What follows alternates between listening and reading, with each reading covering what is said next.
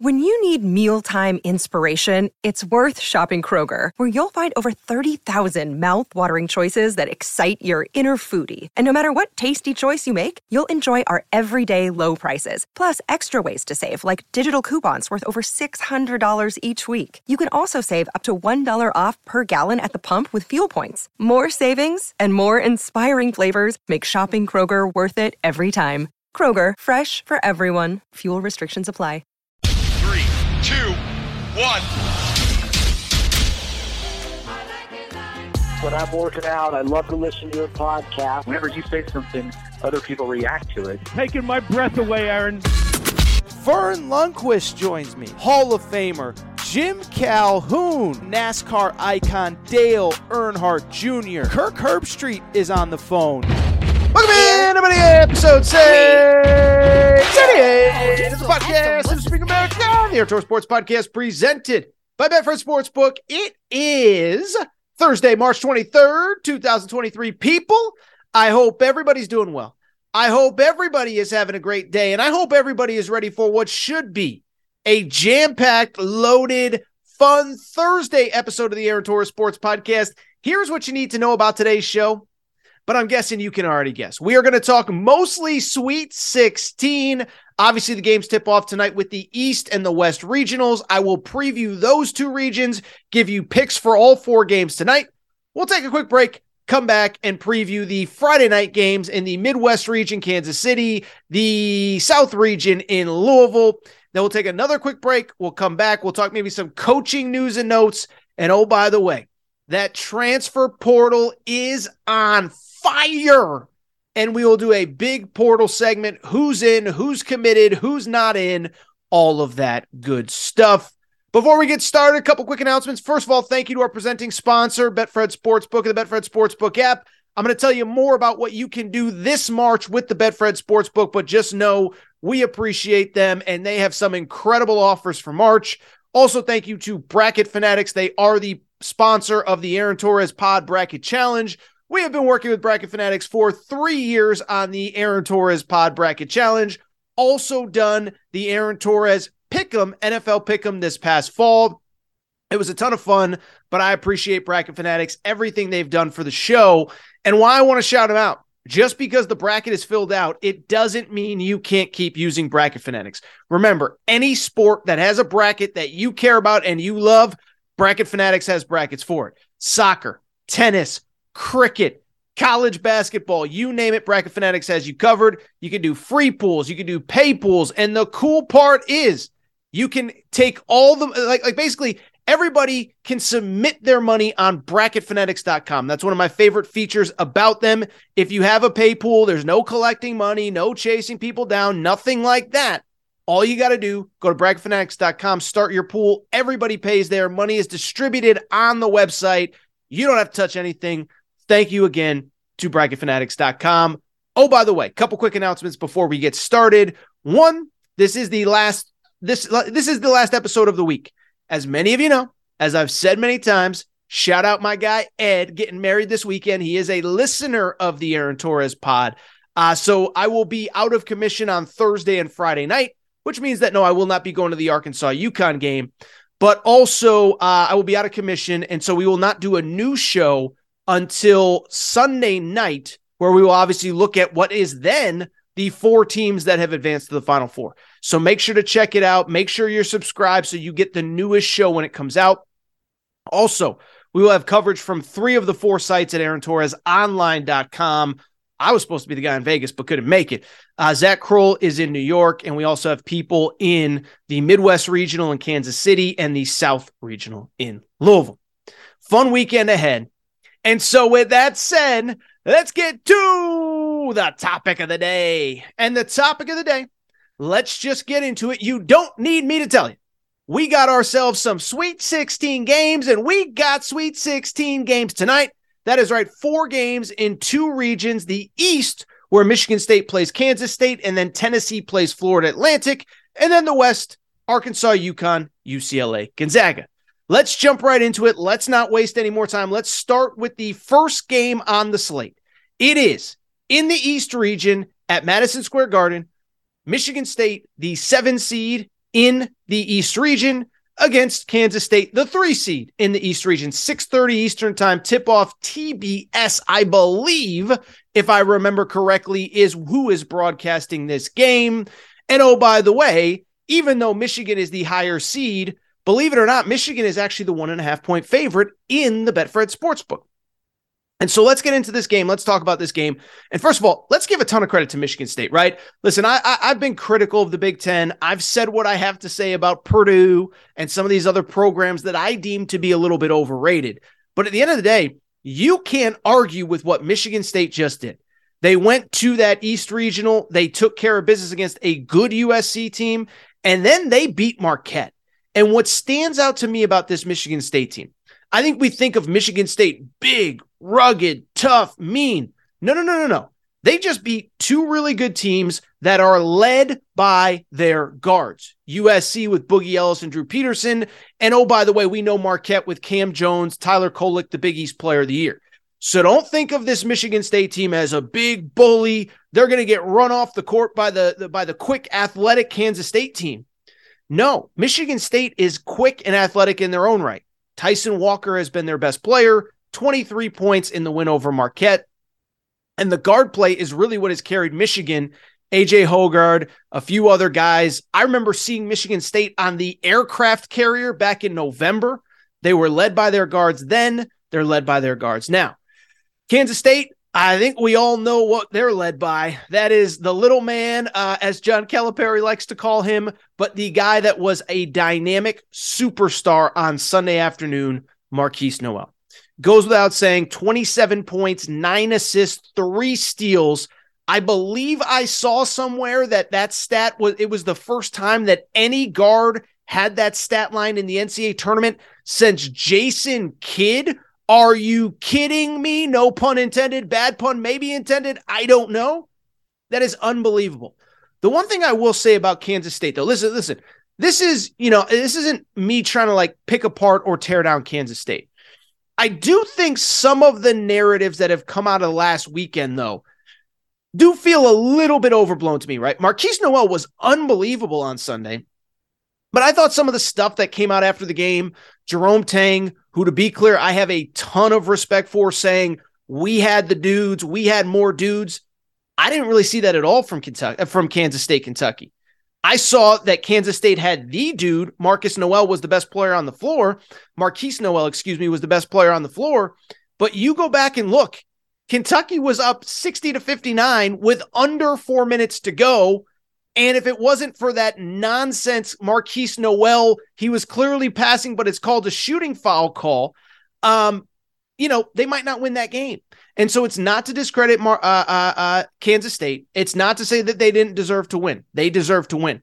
But I think there's this narrative now, because it's Kentucky, because everybody loves piling on, that, Calipari choked again. Calipari's terrible. No, Kansas State's a really good team. And Kentucky was actually in position to win, and Calipari got no help from Antonio Reeves and Jacob Toppin, who combined for 2 points. And so as I look at this game, that's something that stands out. The fact that Michigan State is a 1.5-point favorite in the Betfred Sportsbook. The fact that, oh, by the way, Kansas State is kind of now this national team. We all know Jerome Tang. We all know Markquis Nowell. He's probably the breakout star of this tournament. Keontae Johnson, just an incredible story. I do wonder if the last 3, 4, 5 days will have caught up with them. Obviously, they played on Sunday, just like Michigan State, so travel, that isn't as big of a deal. But I bring it up because they've been in the spotlight. They've been the center of attention. Markquis Nowell has been the biggest star in college basketball. There was about a day cycle where people were critical of how John Calipari labeled him, the little man, or whatever John Calipari said. Then Calipari had to call and apologize. And so I look at this game. Oh, by the way, Markquis Nowell going back to Madison Square Garden, never played there, even though he's from New York. It just feels like Michigan State's kind of quietly sneaking in the building, ready to go. And I believe, by the way, again, no disrespect to Markquis Nowell, that Tyson Walker is just as good as Markquis Nowell. So this is one, I'll be honest, as far as betting picks, if I was in Vegas at the Betfred Sportsbook, I would not be betting this game. If I had to make a lean, I probably would lean Michigan State, But listen, if Kansas State wins this game, if Kansas State is playing to go to the Final Four, I would not be shocked at all. Let's keep it going to the second game in the East Regional. This is the nightcap. And how about this for a game that, listen, if you have it in your bracket, give yourself a pat on the back, because who had Florida Atlantic versus Tennessee in this part of the bracket? As a matter of fact, I was thinking about this game. You know, the most interesting thing to me about this game, all the different combinations of teams that we could have had. If Memphis beats Florida Atlantic and Memphis was in control of that game for large parts, Memphis is playing Tennessee at Madison Square Garden. We could have had a Purdue-Tennessee matchup. We could have had Purdue versus Duke. We could have had Duke versus Memphis. Oh, by the way, Fairleigh Dickinson nearly beat Florida Atlantic to win that game. And so you think about all the different matchups that we could have ended up with. We end up with Tennessee, Florida Atlantic. And listen, I think these are two incredible stories for two obvious reasons. Florida Atlantic speaks for itself. Dusty May, incredible year. They were in the top 25 at many points this season. But then from the Tennessee perspective, listen, I give Rick Barnes credit. I know it's not cool to say nice things about Rick Barnes, but Josiah Jordan-James missed 12 games. Santiago Vescovi in and out of the lineup. Zakai Ziegler banged up, out for the year. And this team kept fighting. As a matter of fact, I saw Santiago Vescovi at the media day on Wednesday. Zach Kroll tweeted this out, that basically that Santiago Vescovi was like, no, we never gave up. Yes, we're crushed that Zakai can't be on this journey with us on the court, but we didn't give up. So I give Tennessee credit, and I think it sets up for a very interesting storyline going into this game. And the reason I find it interesting is that right now, Tennessee is actually one of the feel-good stories of this tournament because of what they've overcome. But I'll tell you two things.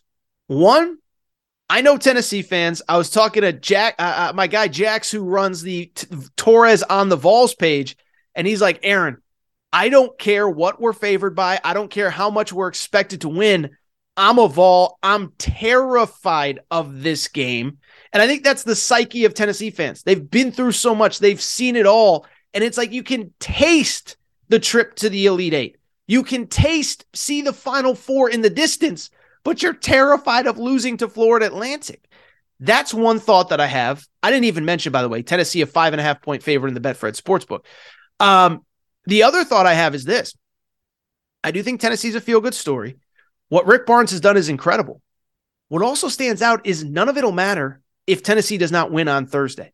If Tennessee loses to Florida Atlantic, it is going to be the exact same story. Like, oh, Rick Barnes, all he had to do was beat an 8 seed to go to an Elite Eight.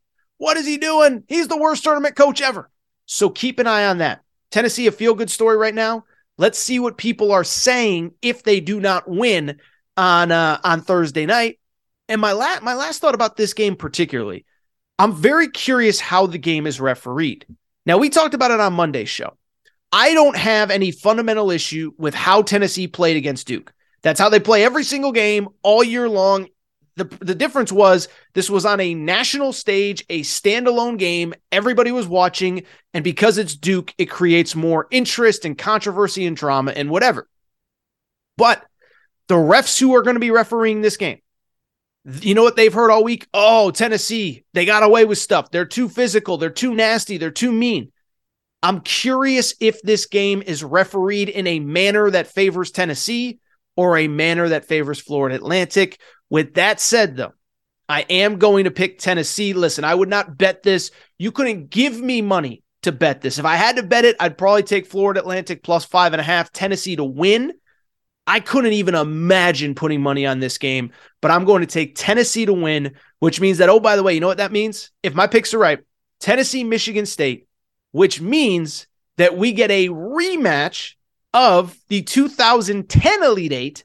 Bruce Pearl got Tennessee to the Elite Eight. It was the only time in school history they've gotten there. Second time, they'll be playing Michigan State to go to a Final Four. Let's head out to the West region, baby.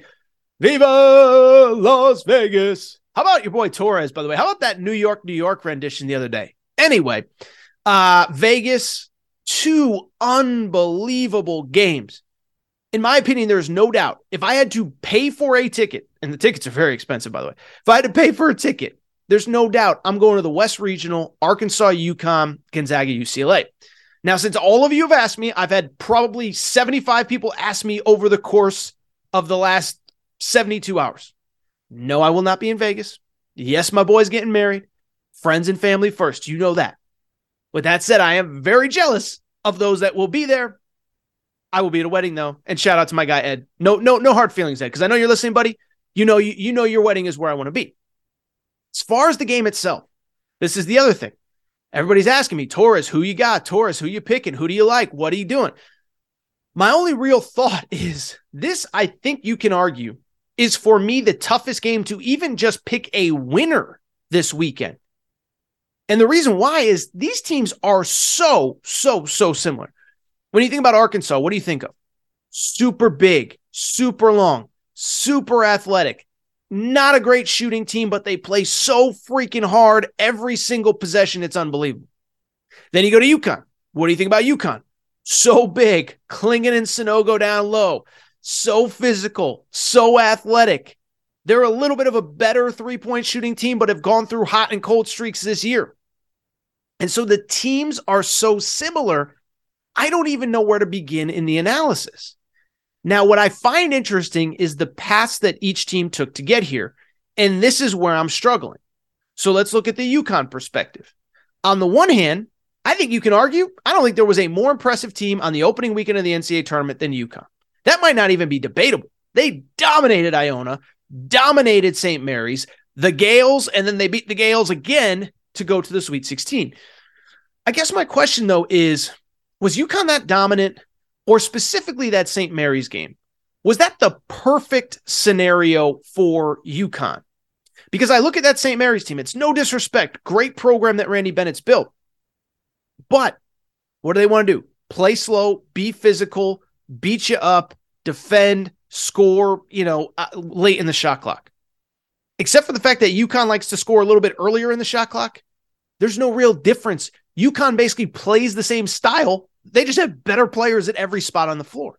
So is UConn that good, or did the style just favor them because they had superior talent? Then from the Arkansas perspective, I'll say this. On the one hand, Arkansas has had the tougher path, beat a good Illinois team in the round of 64, and then obviously knocked off the defending national champs in the round of 32. But with that said, round of 32, Kansas was kind of in control most of that game, weren't they? Kansas was kind of in control most of that game, and Bill Self wasn't there. And so this isn't a knock on Arkansas. Listen, you play to win the game. You won the game. But is Kansas 1 point better if Bill Self is there? I don't know. And so I'm struggling to piece together how I think this game is played. I think it's physical as hell. I think these two teams beat the crap out of each other. And as far as a pick is concerned, here goes. So I think everybody knows I'm a UConn alum.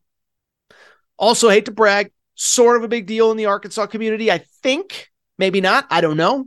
I am definitely a UConn alum. Like, I got a degree in everything. So what is my pick? I'm torn. Arkansas is a 4-point favorite in the Betfred Sportsbook. And I'll be honest, my heart tells me take UConn, but my head tells me I think Arkansas is going to win this game. And let me explain why. One, Eric Musselman magic in March is real. Magic in March, say that 10 times fast, is real. The guy is unbelievable, and the guy is especially unbelievable when he has time to prepare for you. And that's not a knock on Dan Hurley. That's not a knock on any head coach that he's ever faced. But he is so good with time to prepare. Last year, beat Mark Few in the Sweet 16 and frankly out-schemed him. The year before, that crazy Oral Roberts game, that one's a little bit different. This guy is so good with time to prepare, and UConn does have some major weaknesses. Andre Jackson is an incredible player, but at times he is mortified to shoot. That's concerning. You can't play 4-on-5 in a Sweet 16 game to go to the Elite Eight. Also, I think this is interesting, and maybe this is just me knowing UConn too well, but Adama Sanogo, who's been dominant in this postseason, kind of an Oscar Tshiebwe, struggles with length. Well, who has length? Arkansas's got length on length on length on length on length. The Mitchell twins, they were brought in for this game. Jordan Hawkins, UConn's best offensive player. 0 points in the first half. I think it was 0. I don't know. Basically, he struggled in the first half against Iona, struggled against St. Mary's.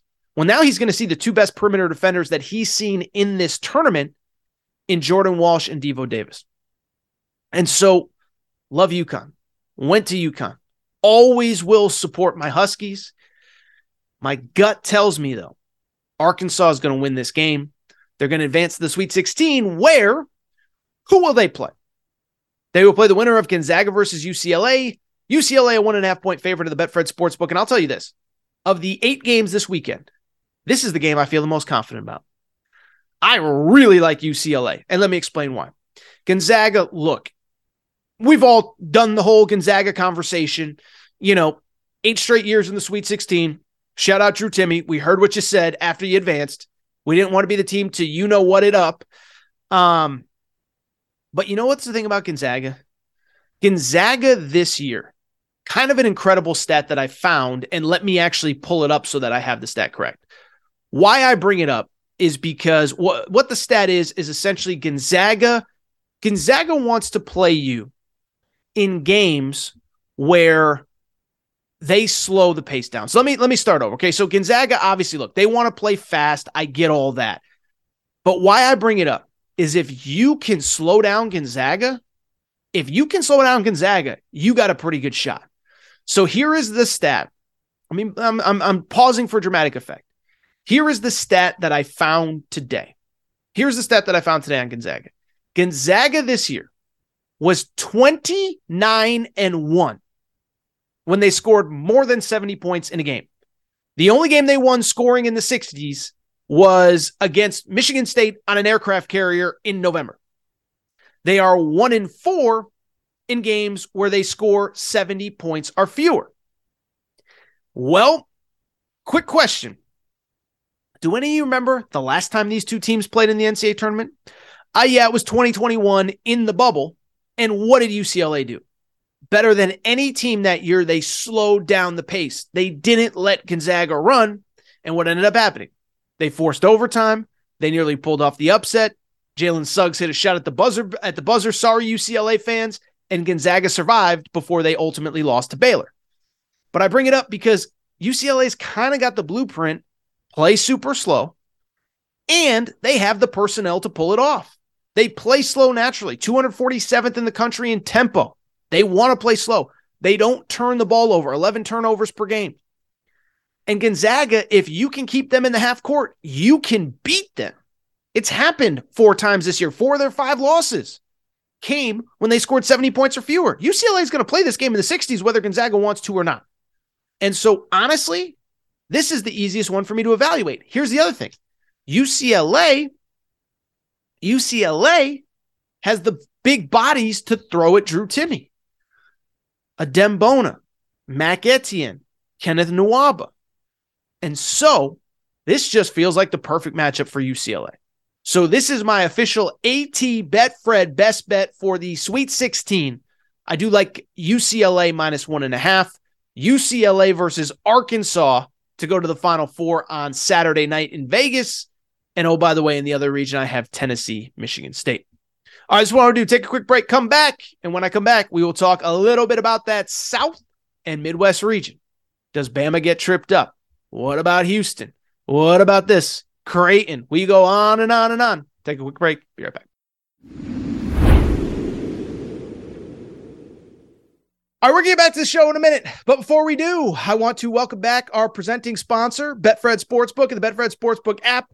It is March. You want to make wagers, and there is no better place to make them than at the Betfred Sportsbook, the presenting sponsor of the Aaron Torres pod and all things Aaron Torres media. By now, you know Betfred's story. Started in 1967 in the UK, over 1,600 shops in the UK, and they have come to the United States and made a major splash. They are the presenting sponsor of the Colorado Rockies, Denver Broncos, Cincinnati Bengals, Aaron Torres Media. And what I love about Betfred, they do more for their customers than anybody. And here's what they're doing for you this March. You can bet $50 on any game this March, any game, and they will give you up to $1,111 in free bets. Here's how it works. Download the Betfred Sportsbook app, go to betfredsports.com, make your first $50 wager, you automatically get $111 in free bets. But then how about this? For the first 5 weeks that you are a Betfred customer, you will be insured for up to $200 for the first 5 weeks. So you make a few bets, and we're all going to win all our bets this March. But if it doesn't work out, they'll give you up to $200 back for the first 5 weeks that you're a Betfred customer. So download the Betfred Sportsbook app, bet $50 on any game, $111 in free bets, plus up to $200 in free bets in insurance the first 5 weeks. That is all you got to do. Betfred Sportsbook, Betfred Sportsbook app. Tell them Torres sent you. Enjoy March, everybody.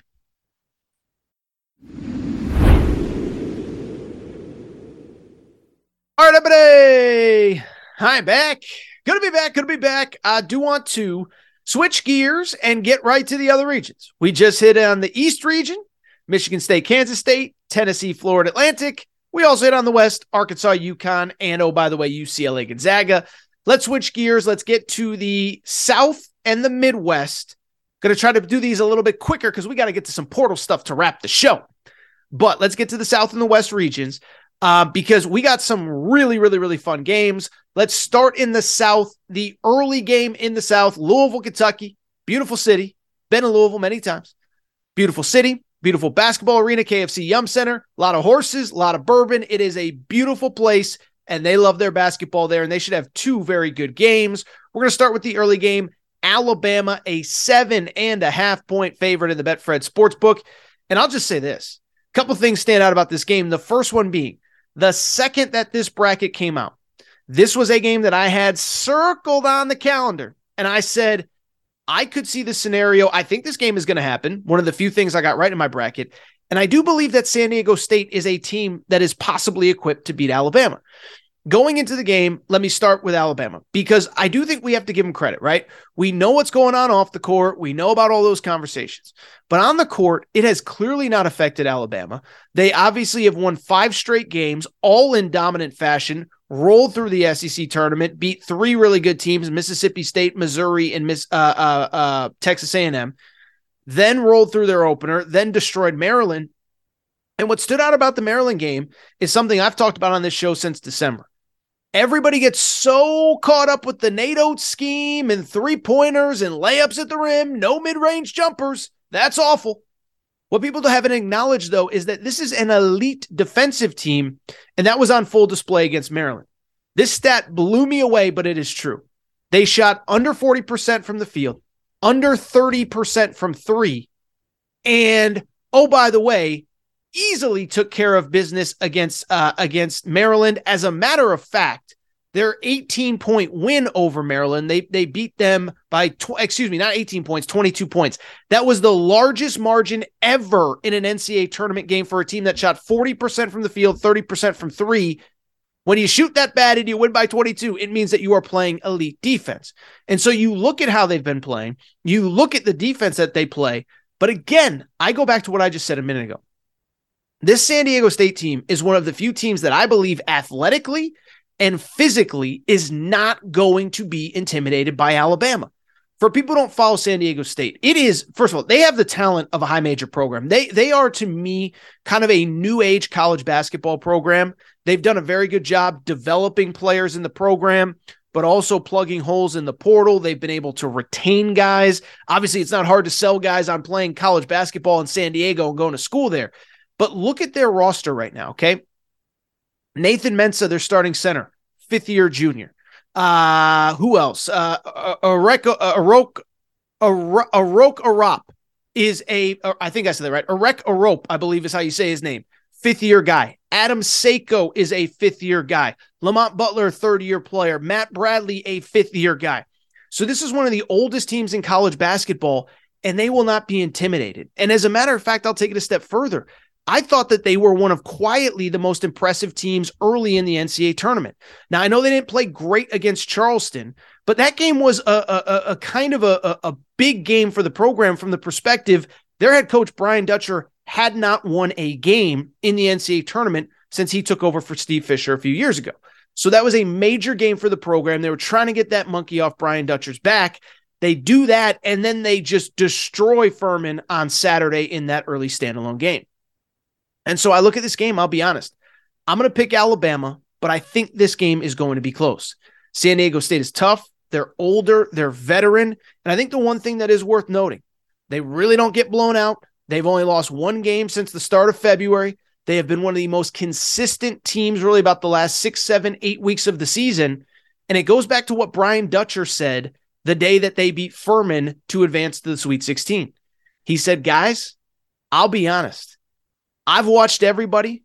I don't think there's a better team out there. I don't think there's a team that's better than us. And if we run into them, we'll tip our caps to them. But I believe in this team. I believe in this group. It's one of the oldest teams in college basketball. Don't be fooled because they're from California. They must be soft beach guys. No, this is a tough, physical, mean team. San Diego State to cover the 7.5. I can't pick against Bama to win. Let's stay in that South region. The second game, I'll just be blunt, right? It's Creighton, the 6 seed, against Princeton, the 15 seed. Probably not stunning news, but this is the first time ever in NCAA tournament history a 15 has played a 6. And, you know, I do like Creighton. Now, from the Princeton perspective, let me just say this. I think it's important to note this about Princeton. Creighton, by the way, is a 10-point favorite in the Betfred Sportsbook. I think it's worth noting on Princeton. First off, what was impressive to me, it sounds crazy because they beat Arizona in the opening round, 15 seed beating a 2. I was actually more impressed with how they handled themselves against the 7 seed Missouri in the second round. Because when it comes to their 2 opening round opponents, listen, I love Arizona. I love Tommy Lloyd. We're going to talk about Kirk Risa in the next segment, who decided to transfer on Wednesday. But Arizona was an inconsistent team all year. They had highs, they had lows, they had peaks, they had valleys, they played well, they played poorly, okay? The fact that they lost to Princeton was not that surprising to me. But I did not expect Princeton to then come out 2 days later and smack a Missouri team that really had been one of the most consistent teams in college basketball all season long. They beat them by 15. It was never really competitive. This Princeton team is good. What I also think is a couple things that would worry me from the Princeton perspective. One, and this gets discussed every year, when you have that extra week, you go to the NCAA tournament, nobody expects you to win. Then you win, and it's a quick turnaround to play that second game. And so there's not really time to really even reflect. It's just, we won, we got to play tomorrow, let's focus. Now, though, Princeton won on Saturday. Princeton has been sitting around since Saturday, getting back to campus, going to advanced calc or whatever class they're taking. Everybody's patting them on the back, telling them how great they are. And now they got to re-get themselves up. And also from the Creighton perspective, you now have 2 games of film. Creighton lost to Arizona this year in the Maui Invitational. And so Greg McDermott can put on that tape and say, guys, that team that beat you, these guys that were playing, they beat them. And so you better come out, you better be ready to play. Creighton is playing well. Creighton, I think, is starting to peak. It took until March, but they dominated Baylor. I think they take care of business. This is one I will not be betting in any way, shape, or form. I think Creighton wins. Don't have a strong feel on if they'll cover or not. Let's go to the Midwest region. Kansas City. Like the other 3, well, 2 out of 3, we will have coverage at Aaron Torres Online. 2 super intriguing games here. Let's start with the early one. Houston, the number 1 seed in this region, is playing the 5 Miami. Houston is a 7-point favorite in the Betfred Sportsbook. And what stands out to me about this game, I think Miami is the epitome of the craziness of this tournament, and let me explain why.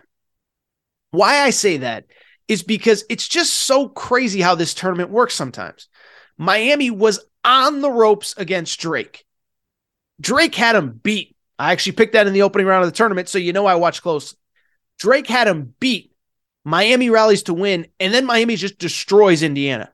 And so it's weird because the 12 seed was actually the tougher matchup for them. Meanwhile, I think if Indiana had played Drake, Indiana would have easily advanced out of this bracket.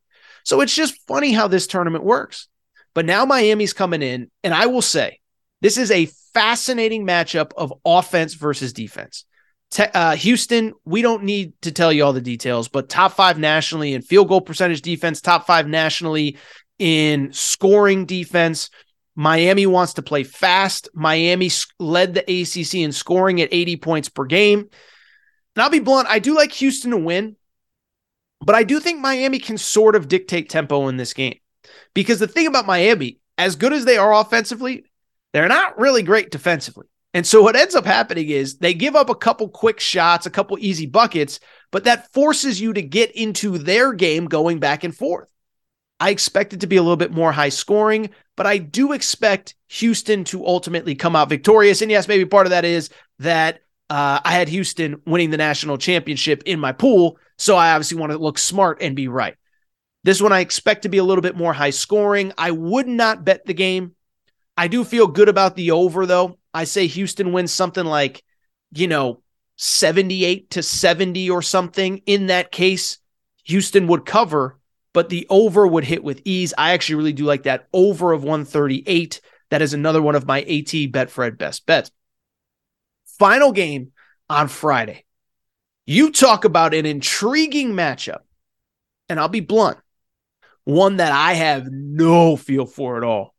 That is Xavier versus Texas, okay? So Texas is the 2 seed in this region, Xavier the 3.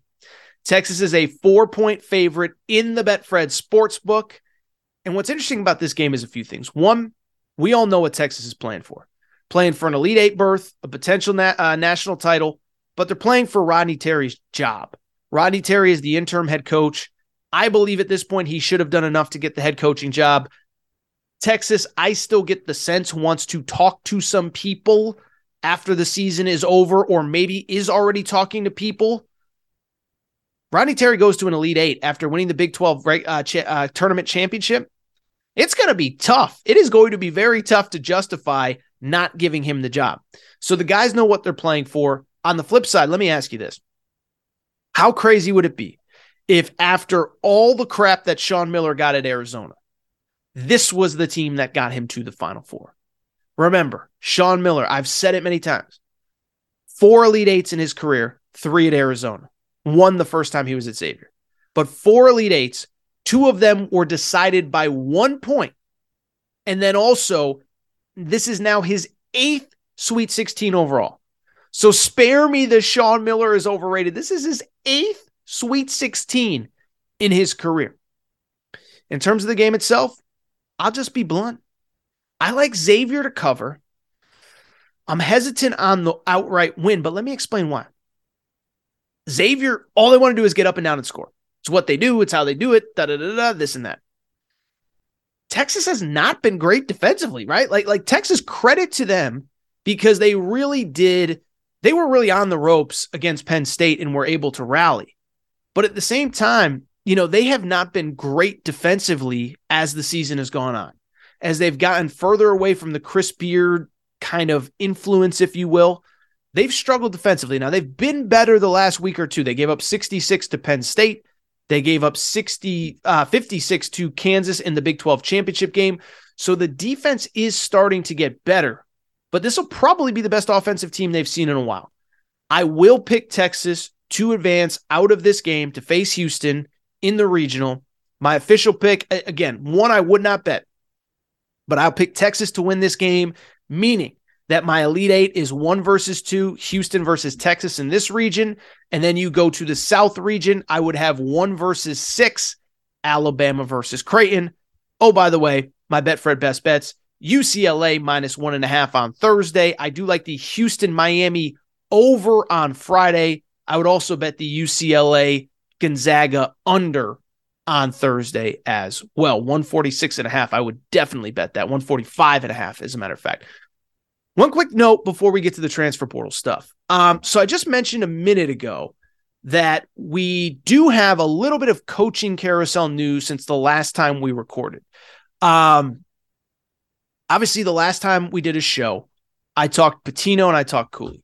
Well, a couple interesting notes since then. One, Pitino has officially been replaced. Pitino has been replaced at Iona by Tobin Anderson. Remember, that was the guy at Fairleigh Dickinson that orchestrated the Magic to beat Purdue. So this is a guy that in 2 years went from D2 to Fairleigh Dickinson in the New York City area and takes one step up to a really good Iona job. Now, we're going to talk about it in a minute in the transfer portal. It will be a rebuild at Iona. Their two best players, William Clayton Jr., Nelly Jr. Joseph, both hit the transfer portal earlier this week. So that will be something for him to keep an eye on, but he gets that job. And the other big piece of news was that what had long been rumored, speculated, but Penn State head coach Micah Shrewsbury has taken the Notre Dame job. This is one, I'll be honest, I don't know that I have a hot take on. A few things kind of strike me about this hire. One, he's from Indiana, spent a lot of time in Indiana. I don't know if he's from Indiana, but spent a lot of time in Indiana, was an assistant coach under Matt Painter. He's got ties to the Brad Stevens tree. Brad Stevens is obviously a Butler guy. So that's one. But two, and I think this is worth noting, if you can get out of the Big Ten, especially, frankly, probably a bottom 3, bottom 4 job in the Big Ten, you kind of got to do it, especially to go to the ACC right now. Think about this. Just think about this is going to sound crazy. Penn State's going to the second round of the NCAA tournament this year. Penn State accomplished what Duke accomplished, more than Carolina, more than Louisville, more than Syracuse. I bring it up. Micah Shrewsbury being the Notre Dame head coach next year, Notre Dame will have a more accomplished coach at this point than Duke, than Louisville, than Syracuse. I bring it up because guess what? Right now, the ACC is where everybody wants to go. Everybody wants to get out of the SEC, the Big East, even the Big Ten. I make fun of the Big Ten. That's a really hard league to win in with some of those road venues. You go to the ACC, you can flip things quick. You have easier road venues. Carolina and Duke are tough, but Florida State ain't tough. Boston College ain't tough. Georgia Tech ain't tough right now. And so I'm not surprised that he took this job, and I'm curious to see how he does. Now, the academic standards at Notre Dame are real. It's harder to get transfers in. I don't know if Notre Dame really wants to dive full speed ahead into the NIL game, but this is really interesting because you think about that guy and you think about how good he can be pretty quickly in that league. I'm excited to see, but congrats to him for getting that Notre Dame job. All right, that's what I'll do. Take a quick break, come back, and when we come back, we got to hit the transfer portal, baby. Transfer portal is humming. We're going to talk about it all next. Take a quick break. Be right back. All right, everybody. Hi, back. Good to be back. I do want to switch gears, and what I really want to do here over the final few minutes of today's show is just do a segment that you guys and girls love, and you guys and girls, actually, I got 2 or 3 private DMs asking about this specific topic. It is a transfer portal news and notes segment. So I really started doing these last year, really like once or twice a week. I would just kind of go through all of the news and notes in college basketball's transfer portal, players who are entering, visits, commitments, where are players leaning, because you guys and girls love it. It is new. It is fascinating. It is interesting. It can obviously shake up college basketball. And so really the YouTube numbers reflect it. The downloads reflect it. These are things that you want to hear. So over the next couple weeks and months, expect 1 or 2 of these updates basically every week. We did one last week, when the portal first opened. We talked a little bit about Sky Clark. We talked a little bit about JJ Starling. And so what I want to do now is kind of give you an update on everything that has happened in the portal over the last couple days. We'll start with some new names. We will get to some interesting storylines, and we'll wrap with a couple commitments since the last time we talked portal about a week ago. First piece of news. It came Thursday afternoon, and it was a pseudo bombshell. Okay. I would argue the biggest name that has entered the transfer portal so far went into the portal on Thursday. That is Kerr Kriisa, the starting point guard at the University of Arizona. And I do believe in college basketball circles, this sent shockwaves across the sport, okay? This is a guy that has been a 2-year starter for 2 really good teams. Remember, last year 1 under Tommy Lloyd at Arizona. Arizona gets a number 1 seed, Pac-12 regular season champs, Pac-12 tournament champs. This year, they end up as a 2 seed, Maui Invitational. They win that, Pac-12 tournament champ again this year. So basically, this guy has been a starting point guard on a major college basketball team, major brand, major conference for the last 2 years. And he ends up hitting the portal today, 9.5 points per game, 5 assists per game. I think he was like one of only 2 or 3 players to average 5+ assists in each of the last 2 years in college basketball. And so on the one hand, this is shocking. But on the other hand, I'll be blunt. I had started to hear whispers once the season went final that this could be coming. And let me give you a little bit of background on kind of what I heard and what I know, and really just kind of some stuff that I picked up along the way. After Arizona ended up losing in the first round to Princeton in the NCAA tournament, we talked a little bit about this, but it felt to me like very publicly Kerr Kriisa was the face of Arizona's loss and the face of the disappointment of the program. I'm not blaming him. I'm not saying Tommy Lloyd blamed him, but it felt like in general, the sentiment around Arizona was that you can't win at the highest level with this guy as your point guard. Because while he averaged 9.5 points per game, I think it was actually closer to 10. I think it was like 9.9 points per game, 5 assists per game. If you go back and look, and we talked about this after Arizona lost in the first round to Princeton, he really struggled, especially against elite competition. Against Princeton in the NCAA tournament, 3 points and 2 assists. Don't even think you can call that elite competition. No disrespect to Princeton. Conference championship game, even when they beat UCLA, 2.0 assists. And so when Arizona lost, I think like any fan base, you're looking for answers. You're trying to figure it out. And it seemed to me that Kerr Kriisa was the guy like, we cannot win a national championship with that guy as your point guard. And so I'm not saying Tommy Lloyd forced him out. That's not what I'm saying at all. But you started to hear whispers that the program itself is ready to start to see what Kylan Boswell, the true freshman 5-star, what they can be with him at point guard.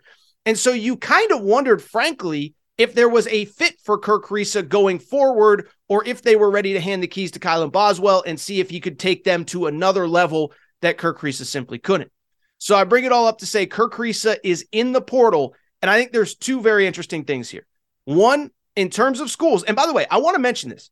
Even if Kerr Kriisa struggled against elite competition, even if he had bad games and big moments, he's a very good college point guard. And I believe he can play at a high level. Now, can he be the best player on the best team that makes a Final Four, wins a national championship? Probably not. But you don't average close to double figures and 5.5 assists per game in the Pac-12 if you can't play.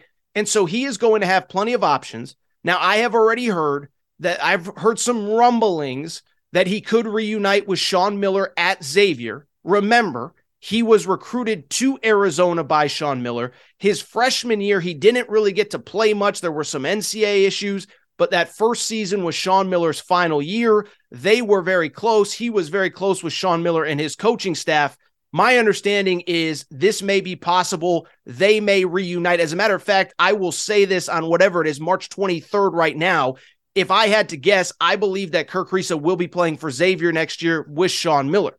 So that's the interesting thing. One, he's going to have plenty of options, but I suspect he will likely end up at Xavier. But 2, I'll also say this. Now, this isn't transfer portal, but this is just interesting college hoops talk that I think is worth noting here. And we have a lot of Arizona fans that listen to this show.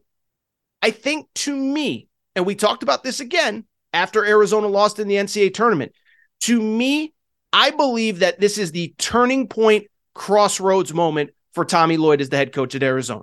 Again, we talked about it after they lost in the NCAA tournament. I'm not saying he's a bad coach. I'm not saying he's overrated. I'm not saying he's on the hot seat. I'm not saying whatever. But year 1, it is just a rip-roaring success. It's unbelievable. He gets all the accolades and deservedly so. This year, I think the sentiment within the fan base was Tommy actually overachieved with what he had. And we're actually very happy. And some of it's on Kerr Kriisa. Some of it's on the other guys. We were limited and we overachieved with what we had. Well, next year, Kylan Boswell is going to be the point guard. Next year, frankly, essentially the entire roster will have been brought in by Tommy Lloyd at that point. Now, they have a lot of work to do in the transfer portal. We'll see if Azuolas Tubelis comes back, the all Pac-12 performer. He would be a Sean Miller recruit. But essentially, everybody else on this roster would have been brought in by Tommy Lloyd. And so I think next year's kind of the year. Kerr Kriisa is out. You can't blame him. The other guys that were left over from the Sean Miller era, you can't blame them. This is your roster, your team. You constructed it. So that will be very interesting to watch. But again, the big piece of transfer news Kirk Risa, starting point guard at Arizona, has entered the portal. My guess is that he ends up at Xavier. By the way, very interesting. Another Arizona guard, Adama Ball, a foreign player, has entered the portal as well. He was kind of a high upside kid. I was actually excited to see his potential for Tommy Lloyd in Arizona. It does not work out. He will now hit the portal as well. Let's keep it going. More news and notes from the portal. Did you see what mid-major team sent a bunch of players to the portal on Tuesday? This one was very interesting. And by now, you know, I have talked more about Rick Pitino than any podcast anywhere in America. I think if Rick Pitino's family had a podcast, they probably wouldn't have talked about Rick Pitino to St. John's as much as I have. But why I bring it up, it is because on Tuesday, you know who hit the portal? The two best players from Iona that played for Rick Pitino last year. Guard William Clayton Jr., very good guard, in my opinion, 16.5 points per game, 43% three-point shooter. And then also a big man, Nelly Jr. Joseph. He's from Africa originally, really just solid across the board big man, 14 points, 9.5 rebounds per game at Iona this past season. Why do I bring it up? Well, I don't think it's fair to officially say that those guys are going to follow Rick Pitino from Iona to St. John's. I don't know that for sure, but it's worth noting a few things. They entered the portal the same day that Rick Pitino was hired at St. John's. They weren't waiting around. They didn't care that Tobin Anderson, the breakout star of the NCAA tournament at Fairleigh Dickinson, was named head coach at Iona. He will certainly have a chance to recruit those guys, but I bring it up because I sit there and say, I don't know. Feels to me like those are two guys that I believe can play in the Big East. William Clayton had a pretty good game against UConn, 15 points. Nelly Jr. Joseph, a guy, again, 14 points, 9 rebounds. He's about a 6'9", kind of super athletic big guy. Those strike me as guys that can play in the Big East. And why it's especially important, I think, is for this reason. If you listen to Rick Pitino's press conference on Tuesday very closely, he basically insinuated there is going to be a lot of turnover at St. John's in the coming weeks. He said Joel Soriano, who is basically an all Big East caliber big man, will be back, but he didn't promise anything else to anyone else. And these are two guys that I could see him building this St. John's program around. By the way, a couple other news and notes on St. John's. One, they were in on Wednesday morning to see Boogie Fland, a 5-star guard in the New York City area. So the question is, can Rick Pitino get those 5 stars to stay in New York? This is a kid, class of 2024, a high school junior that many believe is a strong Kentucky lean. Well, Rick Pitino ain't conceding him to John Calipari, I can tell you that much. There's already rumors, and I actually did a video on YouTube about this, that Ian Jackson, a 5-star committed to North Carolina from the New York City area, could he flip to St. John's? So there's already a lot of interesting recruiting buzz with Rick Pitino.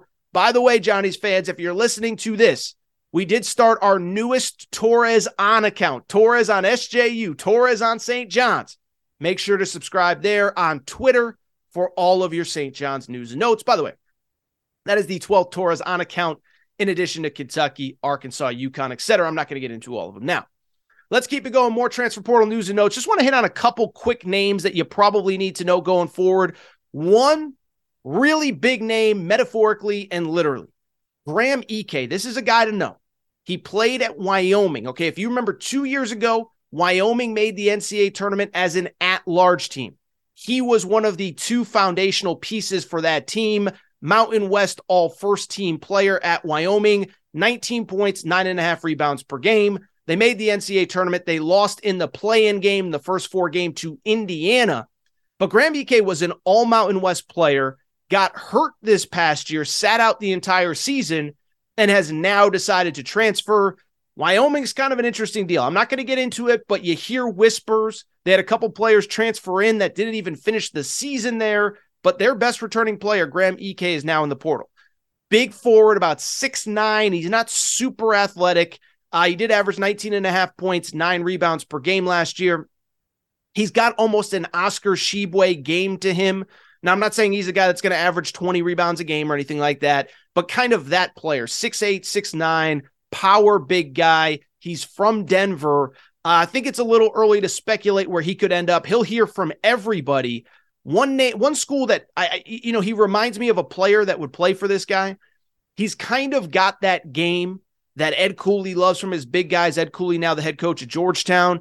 If you have watched a Providence team at all where Ed Cooley was, they have those big bangers down low. This kid kind of reminds me of that, not speculating that he'll go to Georgetown, but that is a name to know in the portal. Couple other names that you need to know. One, Georgia's best player, Kari Oquendo, is in the portal. He is a player that is testing the NBA draft waters, averaged 13 points per game this year at Georgia. Thing I would say about him, he's super athletic in the open court, wing player, really good. He doesn't really do all that much besides be super athletic in the open court. Averaged less than 1 assist per game this year. This current season shot 27% from three. So think super high upside athlete, not a ton there otherwise, but he is a very interesting player. Again, he's testing the draft waters. So he got his name in the portal, but I think he'll probably keep his name in there for a while, look at the NBA stuff before he seriously considers returning to college. But if he does, he will be a very in-demand kind of guy. A couple other names. One, just keep an eye. This is another guy that St. John's has reached out to, but also Kansas has reached out to, North Carolina has reached out to. Nick Timberlake. If you're looking for a mid-major guy, Nick Timberlake might be the guy to keep an eye on. He is a player this year that had a very, very, very good season this past year. Nick Timberlake, again, is being recruited by basically everybody. UConn, who is not very active in the Twitter portal or in the transfer portal. They have reached out to him. He averaged just under 18 points per game for Towson this year, Towson University. Really talented player, 18 points per game, 42% three-point shooter. He will be entering his 6th year of college basketball, took a red shirt as a freshman in 2018-2019, has an extra year of eligibility. Basically, everybody has reached out to him. Let's continue with some wrap on some other news and notes.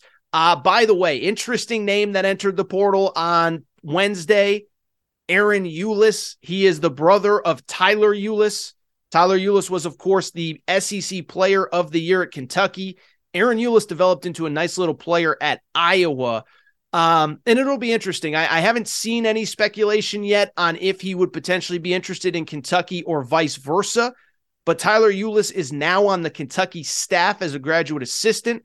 And Kentucky, what was the complaint this year? They just did not have enough depth specifically in the backcourt.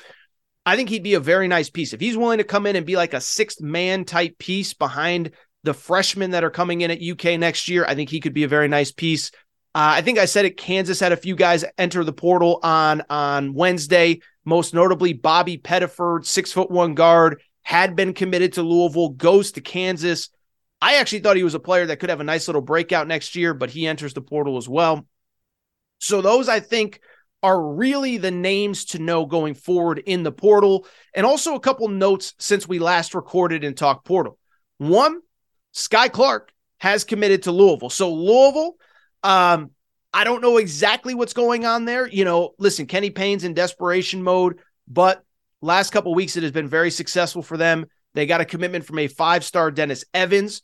On top of that, they got another 5-star Trenton Flowers to reclassify, was a member of the class of 2024. He is now coming up to 2023, but also Sky Clark. Sky Clark is a former 5-star player, began his, I take that back, committed to Kentucky in high school, decommitted, ended up at Illinois, left the team midseason. Very talented guard. This kid dealt with a lot of injuries in high school. I'm wishing him nothing but the best. We'll see if it works, but Kenny Payne clearly doing a lot of work in both the portal and in high school recruiting. And then finally, the other big one, J.J. Starling, we talked about it last time. He was a 5-star former McDonald's All-American, played his freshman year at Notre Dame this year. He's from upstate New York, entered the transfer portal, and committed to Syracuse as expected. We talked about that last time. It was expected that he was going to go to Syracuse. He goes to Syracuse. So the first big name in the transfer portal that commits to Adrian Autry, the new Syracuse head coach. All right, with that said, I think that's it for this episode of the Aaron Torres Sports Podcast. It is time for me to get out of here. Reminder, no new episodes until Monday. Again, Know it's a busy weekend. Know it's a fun weekend. A lot of college hoops, but got a good friend getting married on Friday, rehearsal on Thursday. Will not be able to record. So with that said, this is all Torres. This is all the Torres that you get until Monday. But when I tell you we'll have a fun Monday show reacting, we will have a Final Four by that point. Make sure you're obviously paying attention to everything I do. We'll still be on social media. By the way, we have guys at most of the regionals. We'll have coverage from the East Regional with Zach Kroll, writer, host of the College Hoops Daily podcast. We'll have coverage in the South Regional in Louisville. We'll have coverage in the Midwest Regional. So make sure you're checking in at AaronTorresOnline.com. Follow me on Twitter at Aaron_Torres. Aaron Torres Pod on Twitter will also have coverage as well. With that said, though, it is time for me to get out of here. Quick reminder, if you're not subscribed to the Aaron Torres Sports Podcast, please make sure to do so. Apple, Spotify, Amazon Music, Google Music, wherever you listen to podcasts, make sure you're subscribed. Also, make sure to rate and review the show. Go and give us a quick 5 stars. Let us know what you like, what you don't like, all that good stuff. Make sure you're following on social media at Aaron_Torres on Twitter, at Aaron Torres Pod on Instagram, Aaron Torres Podcast Questions at gmail.com, Aaron Torres Podcast Questions at gmail.com. That is all for today's show. It is time for me to get out of here. Shout out to Torrent. Shout out to Rachel, who hates my voice. Shout out to JJ Redick, you F-head. Unblock me, bro. By the way, shout out to my guy, Ed, getting married on Friday. I appreciate you, man. I appreciate your support of the Aaron Torres Pod. To everybody else, have a great weekend. Enjoy the games. Torres will be back on Monday.